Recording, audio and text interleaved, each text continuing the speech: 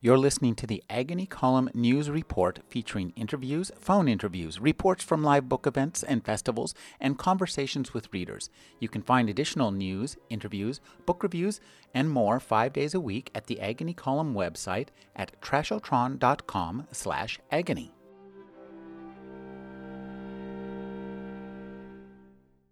Peter Straub is the author of Ghost Story, Shadowland, Floating Dragon, Mystery, Blue Rose, The Hellfire Club, Lost Boy, Lost Girl, In the Night Room, and many others. He recently edited the American Library edition of American Fantastic Tales.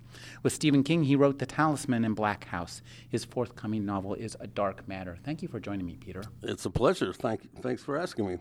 Peter, I wanted to start off talking about this American Fantastic Tales because this is like the Homo sapiens almost of American fantastic literature. It's the first regarded as an intelligent being. It's the apex of a long evolution. Yeah, you're right. The history of horror or supernatural writing or fantastic stories is very kind of spotty in America because it's always been here, but it wasn't until not very long ago that it was separated out as a separate thing by itself.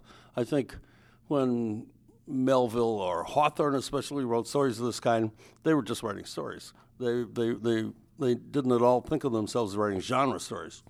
As soon as it became defined as a genre, it was instantly assigned a place on the ladder very far down from what people considered the serious writers. One very good thing about the Library of America in general is that they are generous. The editor-in-chief, Jeffrey O'Brien, has a real affection for crime stories, for pulp fiction, and for horror stories. And science fiction. He's a very broad-minded guy. So he asked me years ago now to edit their volume of H.P. Lovecraft, which I took to be a sign of actual imagination on his part. That he was including Lovecraft in the sacred circle with Fitzgerald, Henry James, etc., Faulkner. It's interesting that you say that imaginative literature required a man of imagination to recognize it as literature. Yeah, absolutely. That's really true. The people who love this kind of thing know that it is literature, but people on the other side of the fence really have resisted that understanding for a long, long time, and probably continue to do so. It's good that we have this beautiful, immense beachhead, and I was really pleased and honored to be asked to supply it. It's a fantastic reading experience. One of the things I loved about reading this book was we start out reading each story individually, but soon they become a spectrum, a continuum, and it builds into this really marvelous vision of American history and of American writing from what's the earliest story? The earliest story is by Charles Brockden Brown, and it's from early in the 18th century. It's for late in the 18th century, sorry. To a story published in 2007. That's a huge spectrum of history, isn't it? Yeah, it's immense. I wish we could have found something from the 17th century in America, but we couldn't. There weren't many short stories written then anyhow, I don't think. And the ground rules that we were operating with forbade using excerpts from novels. But there's an immense panoply of stuff, and it shows that this kind of writing has been alive and well in America really from the beginning. It shows that it's a natural means of expression. It's a natural palette. You know, it gives you extra colors that you don't get from mimetic fiction. One thing that I find really fascinating about your selections is just the immense scholarship in history that you must have gone through to pick this list. Talk about creating your master list and then subtracting down from the best of all possible worlds to what you were allowed to publish. Yeah, I started off with at least twice the number of names. They were very happy with me at first because for a year I sent them emails proposing various people and various stories. And the president of the Library of America, Max Rudin, came up to me one day. He said, "Peter, keep those emails coming." So I did. In the end, of course, I had way too much material, and I had to go through several rounds of cuts. The first level was not really all that painful, and what I cut were oddities like a story called "At the Gate" by Mary Jo Closser, which has to do with dogs in the afterlife standing around the entrance to a huge cave waiting for their masters to appear. The dogs these men had as children are waiting for to say, "Oh, there he is, there he is. See, I told you about him." That story was so strange and goofy that I put up a brief fight for it, but I lost. I had a lot of help from a man named Stefan Jamanowitz, who is an immense expert. I did tons of research on the web, and I ordered many books from abebooks.com, which were, on the whole, not very expensive because they're not very much in demand. But I got really, really great stuff that way. Gertrude Atherton was a good writer of ghost stories. She wrote much else besides and was quite a famous writer at the time. But her ghost stories have survived, if anything has, and I was very pleased to have one in. Mary Wilkins Freeman is not well known. Emma Frances Dawson is all but completely forgotten, yet she published a book of stories called The Itinerant Lodging House. Emma Frances Dawson lived in San Francisco at the time of the quake. So that was 1905, I think. She was a protege of Ambrose Bierce's, and after the quake, she was a bit unstrung, and she moved to Palo Alto into a little tiny house and made a living as a music teacher, and then I think starved to death one day. But her story is very strange, but very, very much worth reading, and that kind of thing is true exactly of 20 or 30 of these people, most of whom were women. I thought that was really interesting. As I say, as you read each story, there's a kind of accretion, I guess, that we get this a vision of America that's not the America that we get out of reading any other literature, and I think this speaks to the real power of this kind of tale. I think so too. It certainly addresses a profound lurking unease at the center of the American soul, a fear of losing one's own self that seems to have dogged the Puritans and haunted Americans all down the line from Hawthorne to Henry James and beyond. The world as seen in these stories is dark and threatening. There are villages in New England that are surrounded entirely by forest.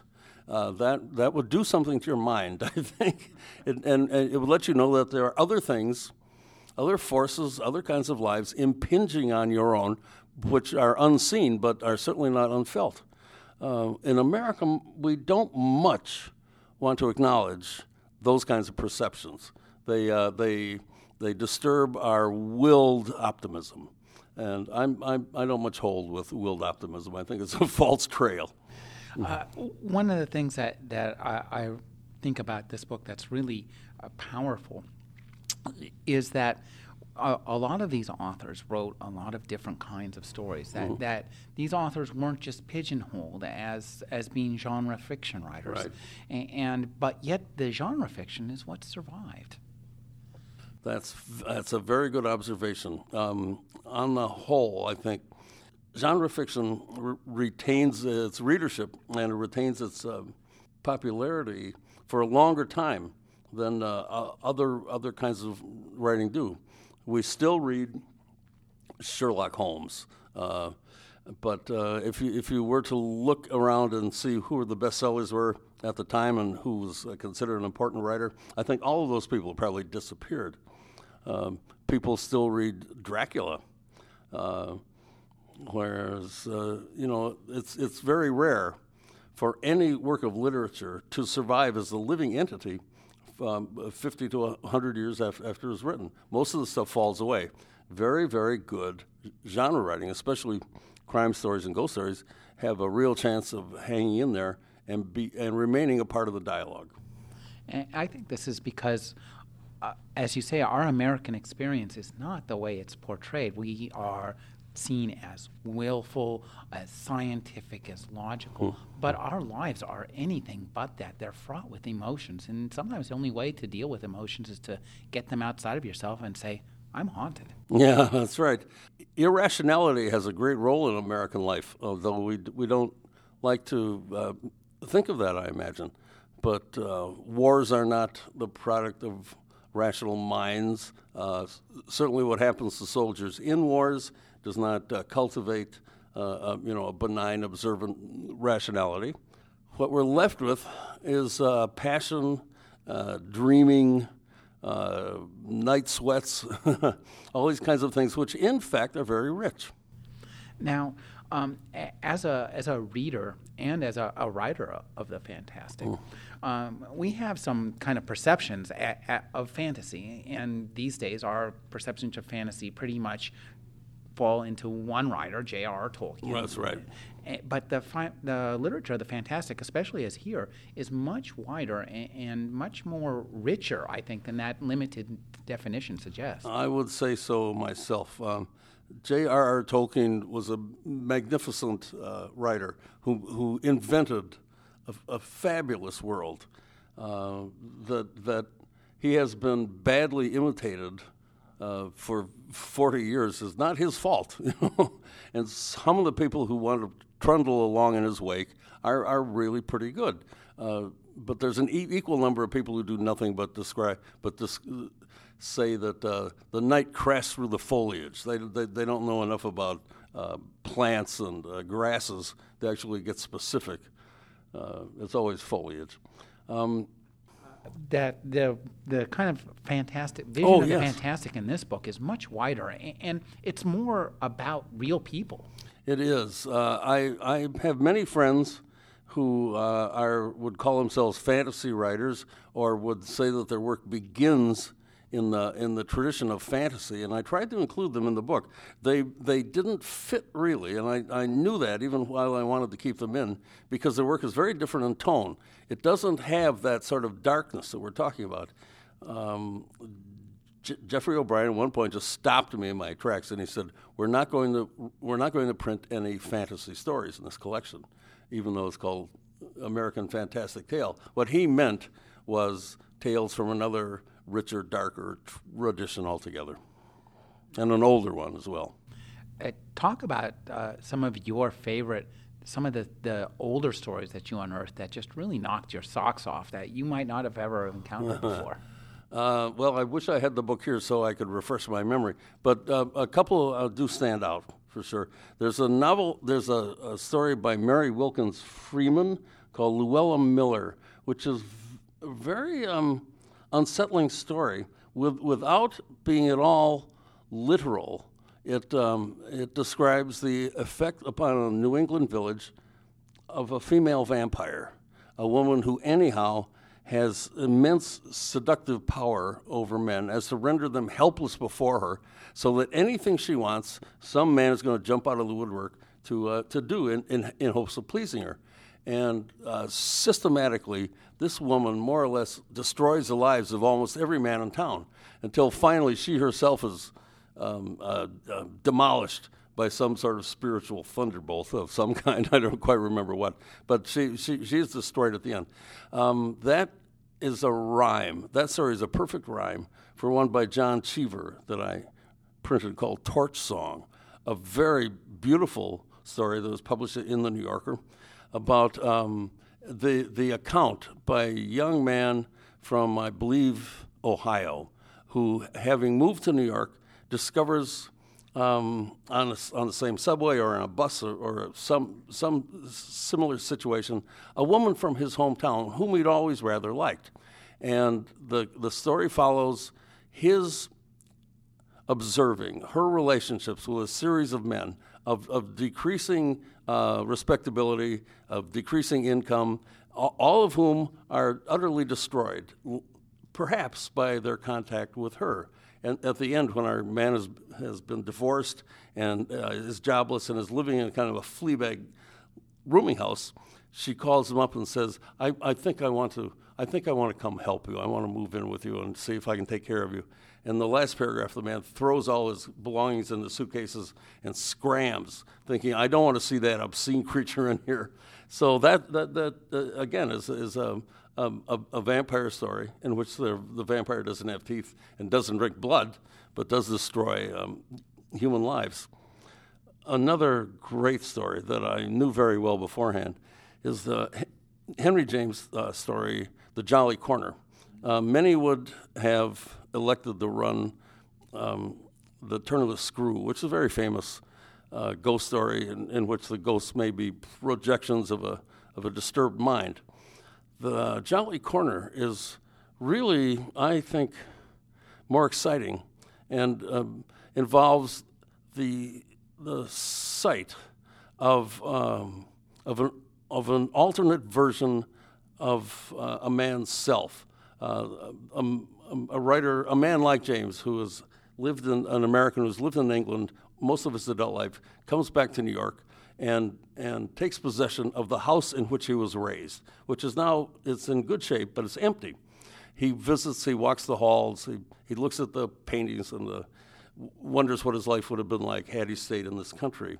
And eventually he notices that there's another being in this house. And after many, many attempts and various preparations, the thing steps out of the shadow and confronts him, stands in front of him, and he sees the far more beat up, ruffianly, wealthy character that he would have been had he stayed in New York. He's missing a couple of fingers, and he suspects because they'd been shot off by bullets. And he's a rough customer. He's horrifying to our hero, who's a very civilized Jamesian man. And the story has a very sweet kind of downbeat ending in which a woman says, well, I would have left him too, because after all, he's you. Thereby giving our boy a little grace with which to deal with the self he might have been. You mentioned a couple names there, John Cheever, Henry James. These aren't, and there's many more in this book. There are a lot of writers that we might necessarily associate with this kind of fiction. And I think that's what speaks to the power of the kind of fiction itself. I think so, too. Almost every good writer in America has done this at one point. That isn't exactly true, but a lot have. Even John Updike, the great American writer most tied to the literal surface of things, wrote the Witches of Eastwick. It was his only excursion into the sort of paranormal or the fantastic, but it was a very good excursion, very worthy. It seems surprising because this work of this kind is assigned so much a lesser value, yet it was not of diminished value at all to the people who took it up. Now, your own work as a writer is equally liable to be part of a canon in the future. And I wanted to talk to you about your forthcoming book, A Dark Matter. Okay. This is based on a kind of a classic, a small but I think a classic kind of trope, this idea of the occult experiment performed by students. The novel, The Course of the Heart. Course of the Heart, by M. John Harrison. Just when I read that book, that seared my soul. It's very beautiful. The original version of that novel was a short story called The Great God Pan, which is in that same Dennis Etchison anthology. Boy, what a great...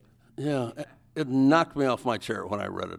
And of course, that title, A Great God Pan, is the title of a great Arthur Machen story about people, young men, who mess with something, both occult and scientific, which has ruinous effects. I love Arthur Machen. And me too. Oh, I mean, yeah. and that story helped shaped me for sure. And I probably read it when I was around 12. It was in Great Tales of Terror and the Supernatural, a modern library giant, edited by Phyllis Cerf, and some man, I forget whom. But I carried that book around with me as though it were my Bible. I took it to Boy Scout camp one summer. Anyhow, it seems to me a very rich sort of situation, and it may be worthy by now of being called a trope. What it is based on is my very precise memories of certain fraudulent guys in their 30s who came through Madison, Wisconsin when I was an undergraduate there in the mid-60s. I graduated from the University of Wisconsin in 1965. I set this in 1966 for, I don't know why. It just seemed like a good idea at the time. Anyhow, these people would show up. Their arrival would be heralded by a little advance party of kids going around saying, "Oh, Arthur's coming to town. You know, oh, you have to treat him right. He has secret knowledge of infinite things." And then the guru would arrive, and he'd be good looking. He'd be slightly weather beaten, little road dusty, and he would spin out gorgeous, wild, violent, occult stories to as many young women as possible. And these guys would move in with somebody. They would immediately start using everything their host had, and in some cases, presenting the host's friends with certain possessions. I knew you'd like his Charlie Parker record, so I'm giving it to you. After all, everything is everything. I remember a guy saying once, everything is everything, meaning I can take it and you're not allowed to complain. This also went for girlfriends. If everything was everything, she was too. At first I was a little charmed, and then I became very suspicious and annoyed by these dudes. So I have one great example of the type appearing and converting or attracting a group mainly of high school students who just happen to be hanging around the campus hoping to be mistaken for college students. And there is a kind of ritual that the man puts on. And while he has come close at other times to some kind of mysterious, partial, obscure breakthrough, this time he does achieve, for a moment, a very, very strange breakthrough. His ceremony, his ritual actually works, and the consequences are disastrous. Everybody's affected in a negative way for the rest of their lives. And the matter of the book concerns the actions of the husband of one of these teenagers to discover what actually in the end really did happen. And he just goes around, talks to one after another, and has odd little adventures en route and gets really partial, mixed up, false or accurate stories until the end when his wife says, "Okay, I'm just going to say this once. Don't interrupt me. I'll tell you exactly what happened, but you have to let me go until I'm done." and then she blows their heads off with this amazing story. Now, there are two versions of this book. Yes. Tell us about the Subterranean Press version, because I'm one of those guys who always likes the 12-inch remix. Well, that's what this is, all right. It took me a long time to write, and it was a very, very odd book. When I had finished doing my own revisions, I figured that I had the book that would be published. It was really extravagant. It was wild. It was very, very weird. I knew it was weird when I was writing it, but when I began really to edit it and read it straight through from beginning to end, it was much, much weirder than I had imagined. Anyhow, I thought there was a point to that, and it was about the same set of events that I just described to you, except that surrounding this original occult thing and the people's accounts were any number of other weirdnesses to kind of back it up or reinforce it or to destabilize the fictional world that it came out of. So I rather liked this. I gave it to my editor. My editor was appalled. The editor I had at the time, she didn't like it. It wasn't what she was expecting, though I had done my best to prepare her. by writing her lengthy emails describing the ways in which this was different from what she was probably expecting. And it was different from most things I had done in the past, but this is what I wanted to do now. Anyhow, editors apparently don't pay attention to authors' emails. And she eventually came back with this heartbroken litany of complaints and errors. We had a set to a disagreement that finally, in the end, we worked around to a decent compromise. I give up some things, and she had to deal with the fact that the book was indeed very, very strange. So when I was halfway through this very laborious and intricate bit of rewriting, the publishing company got mixmastered, and it was pulled and warped and distorted into an unrecognizable shape. And my editor was translated out to become the editorial director of another firm in the Random House group. So then for a couple of weeks I had no editor. So I just kept along working on the compromised version that the first editor and I had worked out. The second editor came along, and she too was flabbergasted and flummoxed and despairing and distressed by what I had done to what she thought was going to be a beautiful 1980s horror novel. You know, a straightforward, like early Stephen King or early me. Again, I had another meltdown, and then we had another crisis, and then I realized that this woman had worked very hard on explaining to me where I'd gone wrong, and so I once I saw things from her point of view, I could fix everything, and I took her to lunch, and we talked about what I was doing and what I wanted to do and how I was trying to accomplish this very unusual kind of goal. So then everything was very smooth between us, and there was affection between us. And I just I put the book through the Mixmaster one more time and smoothed out even more stuff. And then I had the book that the book that will be published early next year. But I still had in my mind this woolly, bizarre, eccentric thing that I had made and had been satisfied with. So I made an agreement with a small press publisher to do a limited edition of about 500 copies of that book because I wanted it to be in the world. I wanted it to exist as a separate thing so that people could read that and then read what it had become. Now, the Subterranean Press version. Mm-hmm. This is a significantly longer book, and one of the things that I do like about this is how wild it is. I think it really is. In many ways, it's one of my favorite books of yours. It really. I'm amazed that you've seen it. I have an ARC. Very good. So excellent. Tell us about one of the things that I like about your work is your ability to create situations that are very weird and very creepy and have lots of overt supernatural elements in them, but don't feel like the supernatural. They feel like the everyday world, the craziness that we see around us. Talk about translating the craziness that surrounds us into a supernatural that seems to be just one step, that craziness dialed up to one more notch. Yeah.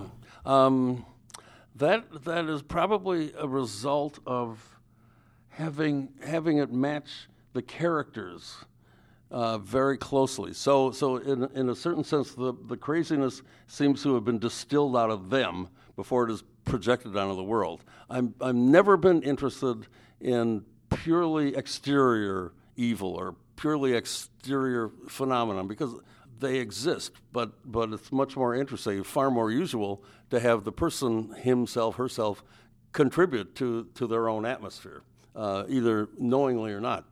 That's particularly rich if you are going to take the risk of dealing with the supernatural, which automatically makes the reader raise her eyebrow, in a kind of wonderment and perhaps skepticism. When your readers encounter the supernatural in your works. One of the things that's really enjoyable is that it is essentially just this extension of the characters. Could you talk about researching the supernatural, the purely external supernatural aspects, so that they're more useful, so they're more easily to integrate into the characters? Because you do a great job of that. I don't think I do research at all in that kind. What the things I do research about are things firmly of this world that I need to know a good deal about to make it convincing. The primary example in my work was the Vietnam War. I wanted to write about it, and for very personal reasons, but I hadn't been there, so I had to do a lot of work, reading all sorts of books about it, including a bunch of very valuable books published by the Army itself about the Green Beret movement, about certain battles, about certain officers during the Vietnam conflict, and then talking to veterans. I always want to get the smell right. I want to get the feel right. And if you do that convincingly, then you can kind of persuade the reader that something extra has been leaking out of the woodwork, something irrational and very much to be feared, probably.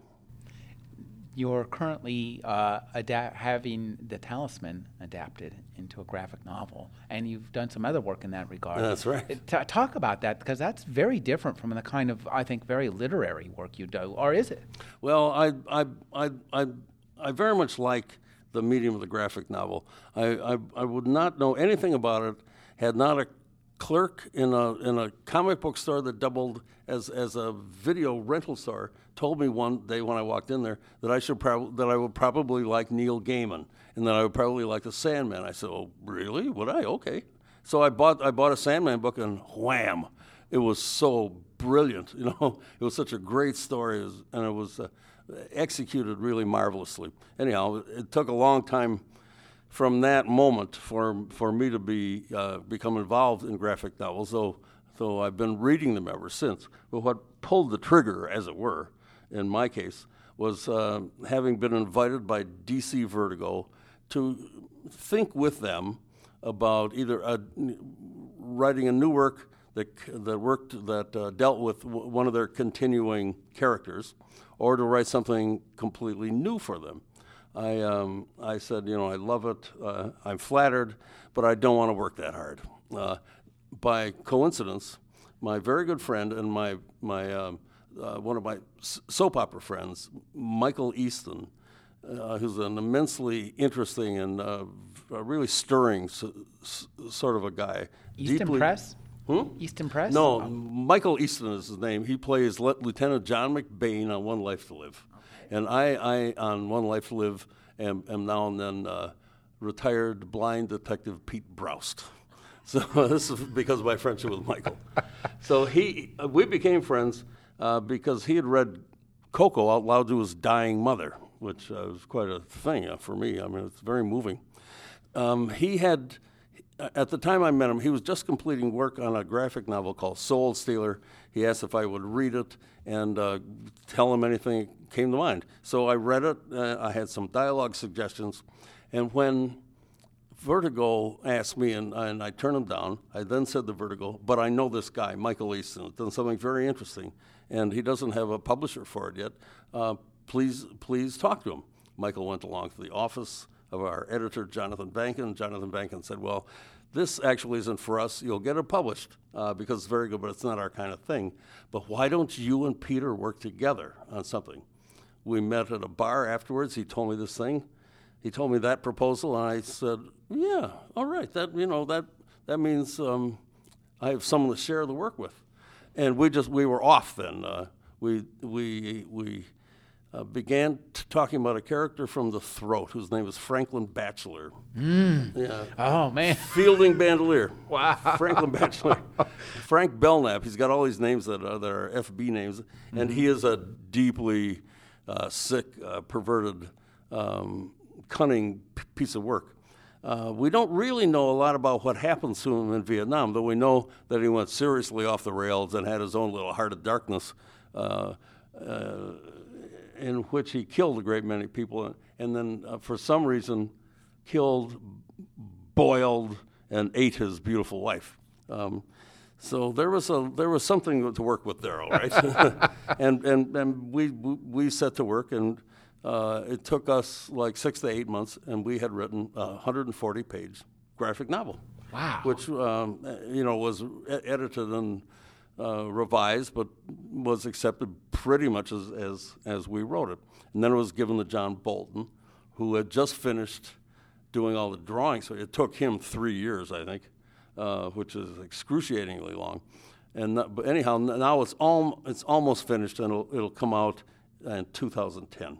It's called The Green Woman, and it's a lot of Michael is in there and a lot of me. The Talisman was a much more remote project because, of course, it's a transcription of an existing book done by people we never met. The woman Robin Firth, I think is her name, who basically wrote it, is a real Stephen King expert, a kind of Stephen King scholar, and she knew every nuance of that story. So she did for it what Michael and I did for the story We Evolved, and all I know about it is that every now and then I'm asked to do thumbs up or thumbs down on a character depiction or on a bit of action. We get shown roughs, we get shown black and white drawings, we get shown finished drawings, we're showing when they ink in the letters, and they're not going to do anything that we won't approve of. So we say yes at every step, almost always. But that's the extent of our involvement, and I've been reading as it goes along, and I think it's great. They've done a wonderful job, and I'm very pleased with it. I'd like to sell the film rights to that. Now that'd be very good. Well, that brings up another question: are we going to be lucky enough to see a movie of any of your works soon? Oh, that would be nice. That's always a deep game. And the moves are made. The moves made today might pay off in 20 years. One doesn't know. 2 films are inching toward actual possibility. However, there are people who've been working on Coco for 8 or 9 years, and now finally, apparently, they have a really great script, and they want to use the great script to attract a really good director. The other one is Shadowland, which is virtually all set to shoot. The production company that has developed it is trying to cast young actors now for it, and if they get the right actors, they'll get the funding, and then we can go ahead. Boy, that sounds great. I remember reading that book. That was a wonderful reading experience. I remember writing. I've been speaking with Peter Straub. He's the editor of the new Library of America, American Fantastic Tales, and his forthcoming book is A Dark Matter. Thank you for joining me, Peter. It's been fun. Thanks.